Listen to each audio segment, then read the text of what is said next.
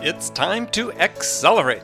Hi, I'm your host, Andy Paul. Join me as I host conversations with the leading experts in sales, marketing, sales automation, sales process, leadership, management, training, coaching, any resource that I believe to help you accelerate the growth of your sales, your business, and most importantly, you. Hi, my guest today on the show is Doyle Slayton, CEO and founder of Zoombi. Great name, XOOMBI.com. And we'll get into what Zoombi does and what Doyle does in just a bit. But Doyle, welcome to the show. Andy, thanks so much for having me. Always an honor to work with you. Oh, thank you. So, rather than have me read off some standard bio that your PR person sent over, take a minute, introduce yourself. What do you do? What does Zoombi does? We'll get into that maybe a little bit more later, but give us some background about Doyle Slayton. Sure. Well, I have a extensive background in sales, and I've been in selling on the technology side of business, selling software, mainly human capital management software, and then also a lot of experience selling B2B training and talent development programs, specifically for folks like University of Phoenix and Kaplan, and then spent some time with Achieve Global before they were acquired in the merger that now has them under MHI. So Right. That's the experience I have there. I also used to run a blog years ago called Sales Blogcast. I remember. And that's where I kind of got my toes in the water with social media marketing, and realized that if you put good content on the web, that you were going to quickly be able to get a lot of exposure. So we built a big following doing that starting around 2007, when really so many of us kind of met online, if you will. Mm-hmm. So let's take it back to the beginning. Where did you get your start in sales, and why did you get into sales? Well, I first started, I wanted to be a sports broadcaster. Back in, I graduated from Baylor as an undergrad, had a great mentor there named Frank Fallon, who was the voice of the Baylor Bears for 42 years. And he was the voice of the Final Four. He was the PA announcer for about 20 years. Just a legend there in the Central Texas area. When I graduated, I decided still needed to increase my credentials. So I decided to go to grad school at Syracuse University up in New York, and those folks out there that are broadcasting fans know that. Oh yeah, turn out a lot of broadcasters. Yeah, I mean they're turning out Mike Tirico, Dick Stockton, Bob Costas, Marv Albert, all those guys graduated from there. So I thought I'd be set when I came out of there with my master's in broadcast journalism. Certainly wasn't an MBA, but I thought that experience would have me set for life. And as it turned out, it's all about having the right connections and so forth. So I went back to the Central Texas area and started doing broadcasts there for high school and in some of the colleges in the Waco area, including Baylor women's sports, et cetera. But what I realized was that I was going to have to sell my own advertising in order to get the games on the air. So that's where I cut my teeth in sales. I didn't know any better. So I just put a list together of local area businesses. And back then there was no CRM for me to use. So there probably was. We just were never introduced to it. So I put a legal pad with a bunch of names and numbers on it. And it came naturally to me. I just started cold calling and going through the list 4, 5, 6, 7 times until I was able to secure at least 10 to 15 advertisers. And I enjoyed it. So I thought, this is pretty neat. I like picking up the phone, calling people, and selling them on supporting these kids that we're putting the games on for. So that's where I got my start in sales. Now, were you getting 15 advertisers per broadcast? Well, it was a package deal. So Okay. I tried to keep it pretty simple and said, listen, if you can, pay $100 or, whatever it was, $150 a game, we'll run your ads along with live, commercials between timeouts, and then live spots that I'd read out during the broadcast. So if someone was going to sign on, they'd sign for all 10 or so games for football season. Then they'd get the playoffs for free or something along those lines. So that's how we packaged it. Yeah, very clever. So yeah, it seems like a lot of people sort of maybe get into sales and have no expectations as to whether they'd be good at it or even really what it entails, and wow, suddenly they find, hey, this is sort of a sweet spot for me. Well, and it really did start to hit me and realize that everyone was different and they were going to require different coaching and I'll give you an example. I had one guy that joined our team, and of course everybody had to sell to get on, and he wasn't getting anything. He wasn't getting any new advertisers. He wasn't getting any new affiliate stations, and so we sat down, and I didn't know what I was doing in terms of trying to manage him. I was a young kid myself, so I said, "Well, walk me through what it is that you're doing when you are calling on these prospects." And he showed me his sheet of paper, and he'd only gone through it one time. And I said, "Well, I mean, you've got to call him 6, 7, 8, 9 times." And he looked at me funny, and I looked at him funny, and that's when I realized this is a whole nother ball game, right? And for some people, it comes naturally, and they think that way because they have a propensity to hunt for new business. But the majority of people, it's harder to find a hunter, if you will. Yeah, well, I think also part of being a hunter and part of the persistence comes from the belief that what you're selling has value to people, that can make a difference to their business. Exactly. I mean, I find few people that are persistent just for persistence sake, but so you went from there. You had software sales, tech sales, training sales. So during the course of your career, how have you seen selling change? Well, the biggest thing that I recognized, especially in software sales, was two things. One, if you're working for a startup or an expansion type company and are working in a new market where no one's ever heard of you, it's a lot more challenging than working for the brand name company especially when you're cold calling. The second thing is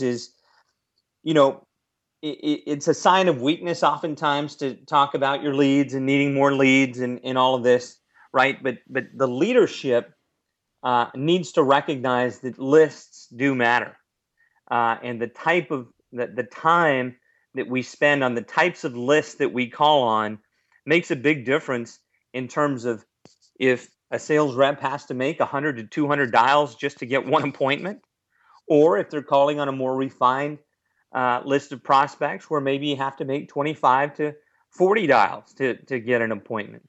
So you're saying one of the things that's changed, that the technology has improved, and let's say the quantity and quality of information that's available that you can access through technology has improved to the point where you can be much more targeted in your outbound calling.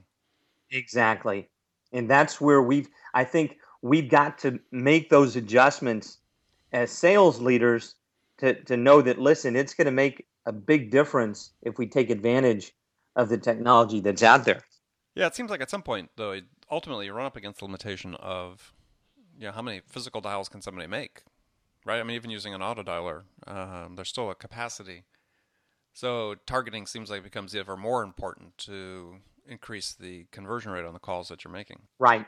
Targeting the right prospects, the most likely to buy, the ones that are engaged, and so if those are all going to go ahead. Well, I was going to say, if you're a small business owner or run sales at a small mid-sized business, what are the steps you go through to really say, okay, I need to develop a targeted list, right? Somebody's listening to this. I said, all right, great insight. Need a targeted list to improve the productivity of my initial outbound calling efforts. Where do they find that? What are the first steps they take? Well, I think one of the keys that we've really worked on developing is identifying what's the common thread between your current clients, right? And then deciding from those commonalities, size of the company, decision makers that are accessible within those organizations, folks that are working with your competitors where you know what their weaknesses are, your competitor's weakness, that you can target those at the most basic level. And then the other thing is, especially if you're the smaller name company, I was selling payroll and HR software, so I was going up against the ADPs and the Paychecks of the world. So when I say understanding what your competitors' weaknesses are, being able to shift your messaging accordingly so that you're hitting those hot spots and doing it in a classy way so that you're not trashing your competitor, because that can turn people off as well. And then the other key factor to that is, one of the things that would happen often is that, we would do all the cold calling and open the door to get in. And no matter how much someone liked the software, at the end of the day, if you don't get in front of the right decision makers, the CFO might say, well, listen, I understand you like this software, Mr. and Mrs. HR person, but, nobody gets fired for hiring ADP, right? Mm-hmm. So you've got to become a well-known brand in the market. And so that's where also you've got to get in the game with thought leadership and social media marketing of your content. So those two things in combination, effective targeting and list building, along with brand building through content and social media, I think are the place to start. Right. So if you can identify your dream clients, there's a place to find online or through one of a number of companies like ZoomInfo or somebody. There's a way to identify a list of people that you can purchase that meet that criteria, right? Right. Back in the day, we used to pull lists from Reference USA and go by zip code, right? But the thing is nowadays, I think you've got to use more detailed information to be able to narrow the list down further. And one of the things that I like to recommend to folks is don't just throw 1,000 contacts into a sales rep's database and expect them to just work it, especially a new rep. Okay, so let's start them off with maybe 100 accounts, depending, of course, on what the volume of sales has to be for a prospect. I'm talking about folks that need to close maybe 40 deals a year or so, right? Mm-hmm. So let's give them 100 target accounts, okay, and let's coach them and teach them how to work those 100 leads through the sales process, through the attempt to, multiple attempts to contact for a no contact strategy, and then also making sure we're keeping up with our follow-up schedule. Mm-hmm. Once all of those leads are in motion, all 100, right? And when I say in motion, that means that we've got all of our contacts with a follow-up task scheduled in the CRM. Then at that point, when I look at my daily schedule, if I have maybe 10 scheduled actions and everybody else is scheduled for tomorrow and beyond, then I know, listen, this rep is ready for another 100 prospects. And so I'll give them another 100 prospects and see how they're managing their daily to-do list of scheduled tasks on their prospects. And, some people might be able to manage 100 targets. Some may be able to manage, 300. Mm-hmm. So it's that ramp up and measuring of success with the types of leads and target accounts that each rep is working through. Good point. And then back to your previous point, or the second half of the point you made, in addition to the targeting, is thought leadership. And this is, given the tools that exist today for any business, LinkedIn, Facebook, blogging, Twitter, so on, is that it's really an imperative for everybody to be an expert in their field and to be perceived as an expert in their field. So run through some basic strategies you recommend for an entrepreneur or a salesperson to start implementing a thought leadership strategy.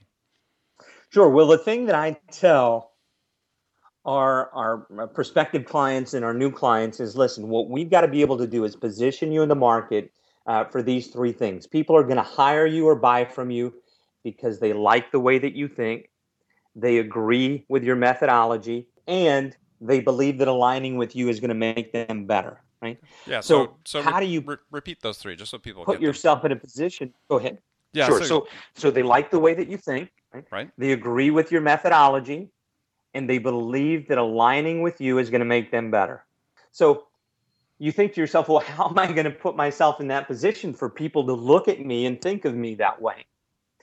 And that's the thought leadership piece, right? You've got to put yourself out there with high quality content on your website and then gain as much exposure as possible through social. And it's a powerful thing because you don't have to be spending, a ton of money on pay per click and those types of things. When people start to see what your thinking is around their industry and they like it, they swarm to your site. And so that's the next piece of the puzzle, is being able to figure out how you're going to position yourself out there with that type of content. And so there are three really levels where content can be used effectively. And this is another thing that we really like to coach people to be able to do when it comes to their content. And the first one that's the most common that everybody talks about is the lead generation and conversion. And out there on social, getting people to come to your site and then leading them to a landing page after they've read the content and converting to a lead. But there's two other areas that I think are critical to continue that sales process through the life cycle of the lead. So the second one is sales prospecting and follow-up, right? Mm-hmm. So you've got leads coming in and converting, but now sales can use that content that we've been producing in the form of either other blog posts or value-added ebooks or tip sheets that are in context with what they're selling to a certain prospective client. So during the prospecting process and the follow-up, salespeople need to get away from this concept of, hey, Andy, we spoke 3 months ago and you told me that you had a lot of stuff going on right now, but if I called you in 3 months, that you'd be ready to go, right? So I'm calling you now, 3 months later, right, to see where you are. And what's the response? Doyle, I'm swamped. I've got 10 other things on my plate. Why don't you call me in 6 months? And so I'm sitting there thinking, as a salesperson, well, you told me 3 months ago, and now you're telling me 6 months. And so I'm just stuck in the land of the stalled, right? Right. So what I want to do as a salesperson is continuously be able to either subscribe my prospects to the blog, send them these definitive guides that relate to what we're trying to position ourselves as an expert in the field, to show them, listen, I've got to work with these guys because they know my industry. And so putting that content in front of folks on a regular basis in the right context makes all the difference with sales, prospecting, and follow-up. So far, I've talked about two things: lead generation and conversion, sales, prospecting, and follow-up. But there's a third, right? And this really applies in an area where we try to focus a great deal, is what's the biggest problem in SaaS if we're working with software companies? The biggest problem with software... SaaS is soft. I just want to define the term SaaS as SaaS, software as a service. So software as a service companies, exactly. So the Salesforces of the world, let's use them as an example. What's the biggest problem with Salesforce? Is that people don't use it, right? So the third piece of that puzzle when it comes to leveraging content is customer loyalty and engagement. And HubSpot, I think, does it better than anyone else. I mean, they've got an insider's blog and offers that help users learn their system and how to leverage it for good, right? So that third component is key to software companies who, once the sale is made, it's not over. You've got to be able to get users to buy in to how the product is used, and to create content that not only teaches people how to use it more effectively, but to create content that maybe managers can use during meetings to bring to the table and make their meetings more effective, and to coach on the methodology and tactics that they're trying to get people to execute on a day-to-day basis. Mm-hmm. There's a lot of power to that. Okay. Right? So to me, those are the three different areas where we like to coach our clients to develop their content in such a way to position them as that industry expert out in the market. All right, great. Well, we're going to take a short break, and when we come back again, we'll be with Doyle Slayton founder and creator of Zoombi. This is Andy Paul on Amp Up Your Sales. Be right back. Hi, this is Andy. Connect and Sell is used by sales reps at nearly 1,000 companies, including hundreds of technology startups and several Fortune 500 companies, to overcome the challenges of getting prospects on the phone. Companies using Connect and Sell grow their revenues faster by enabling their sales reps to have more sales conversations in 90 minutes than they could otherwise achieve in an entire week. Connect and Sell can be deployed directly to your sales reps, or you can take advantage of their outbound on-demand service, which delivers qualified prospect meetings scheduled directly on your sales reps' calendars. Visit connectandsell.com to learn more about how Connect and Sell can start filling your pipeline today. Welcome back. My guest today, Doyle Slayton. Doyle, you were just talking about sort of three things that companies need to do to position themselves in the marketplace as sort of a thought leader, as a trusted advisor, a trusted expert. I want to step back just a second, sort of go back to sort of sales management, a couple sales management challenges for you. Okay. You run your own business. You're also a salesperson. You're out selling your services. When you think about your own sales efforts, is there anything that keeps you up at night, things you wish you were doing better that you're not?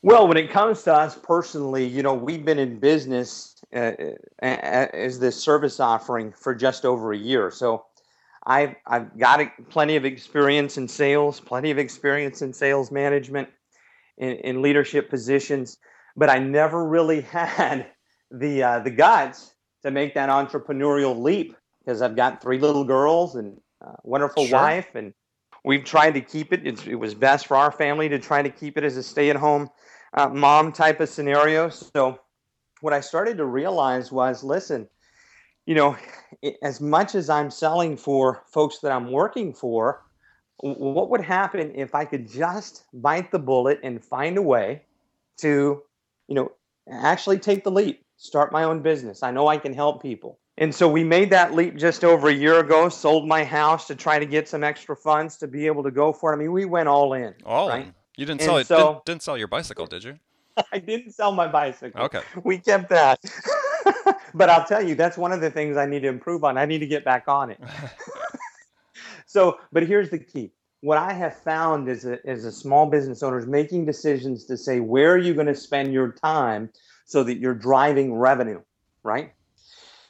And so to me, we've got to spend more time selling, because you can focus on too many other things.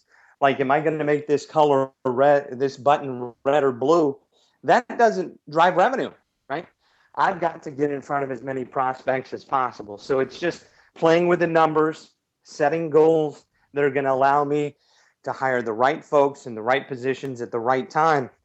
And one of those moves here, a year into it, has got to be to get a full-time salesperson on within the next couple of months. Mm-hmm. So that's the first area where we've got to get better, is to get in front of more folks full-time. So another question for you then. So let me give you a hypothetical. And let's assume that you're being brought in as a manager to a company that's got a sales team that's, underperforming, quite frankly. And you're feeling sort of under the gun to make an impact. So let's say in the first week, you want to say, okay, what are the 2 things I can do right now that are going to have the most impact in terms of turning around this sort of stagnant sales performance? What would those 2 things be? Well, I think the first thing would be that I've got to come in and start making some connections with my people and getting to know them, trying to figure out what they care about. And I call it getting into each other's head, right? Having them understand, me understand the way that they think, and them understand the way that I think, and kind of figure out where they believe their strengths are and where they might need some help. And so really talking to them and getting to know them is really number one. Number 2 is rolling up my sleeves and getting in the game. I want to start listening to some of their calls. I want to be a part of their sales meetings. And I want to start identify bottlenecks. And there's certain key metrics that I want to be able to start measuring. Things like, what's my lead to contact percentage? Meaning how many people in the database have I actually had a voice-to-voice contact with? And then from there, I want to be able to see what my contact to appointment held percentage is. Actual Okay? appointments Not appointment occurring. scheduled. Right. Right. I don't care about appointments scheduled as much as actual occurred. And then from there, I want to know appointment held to close. Okay. And, a lot of people are measuring these other things like appointment set and proposals submitted. And those are things you could say you've done all day, but until they turn into the actual end result, that those outcomes are more important, right?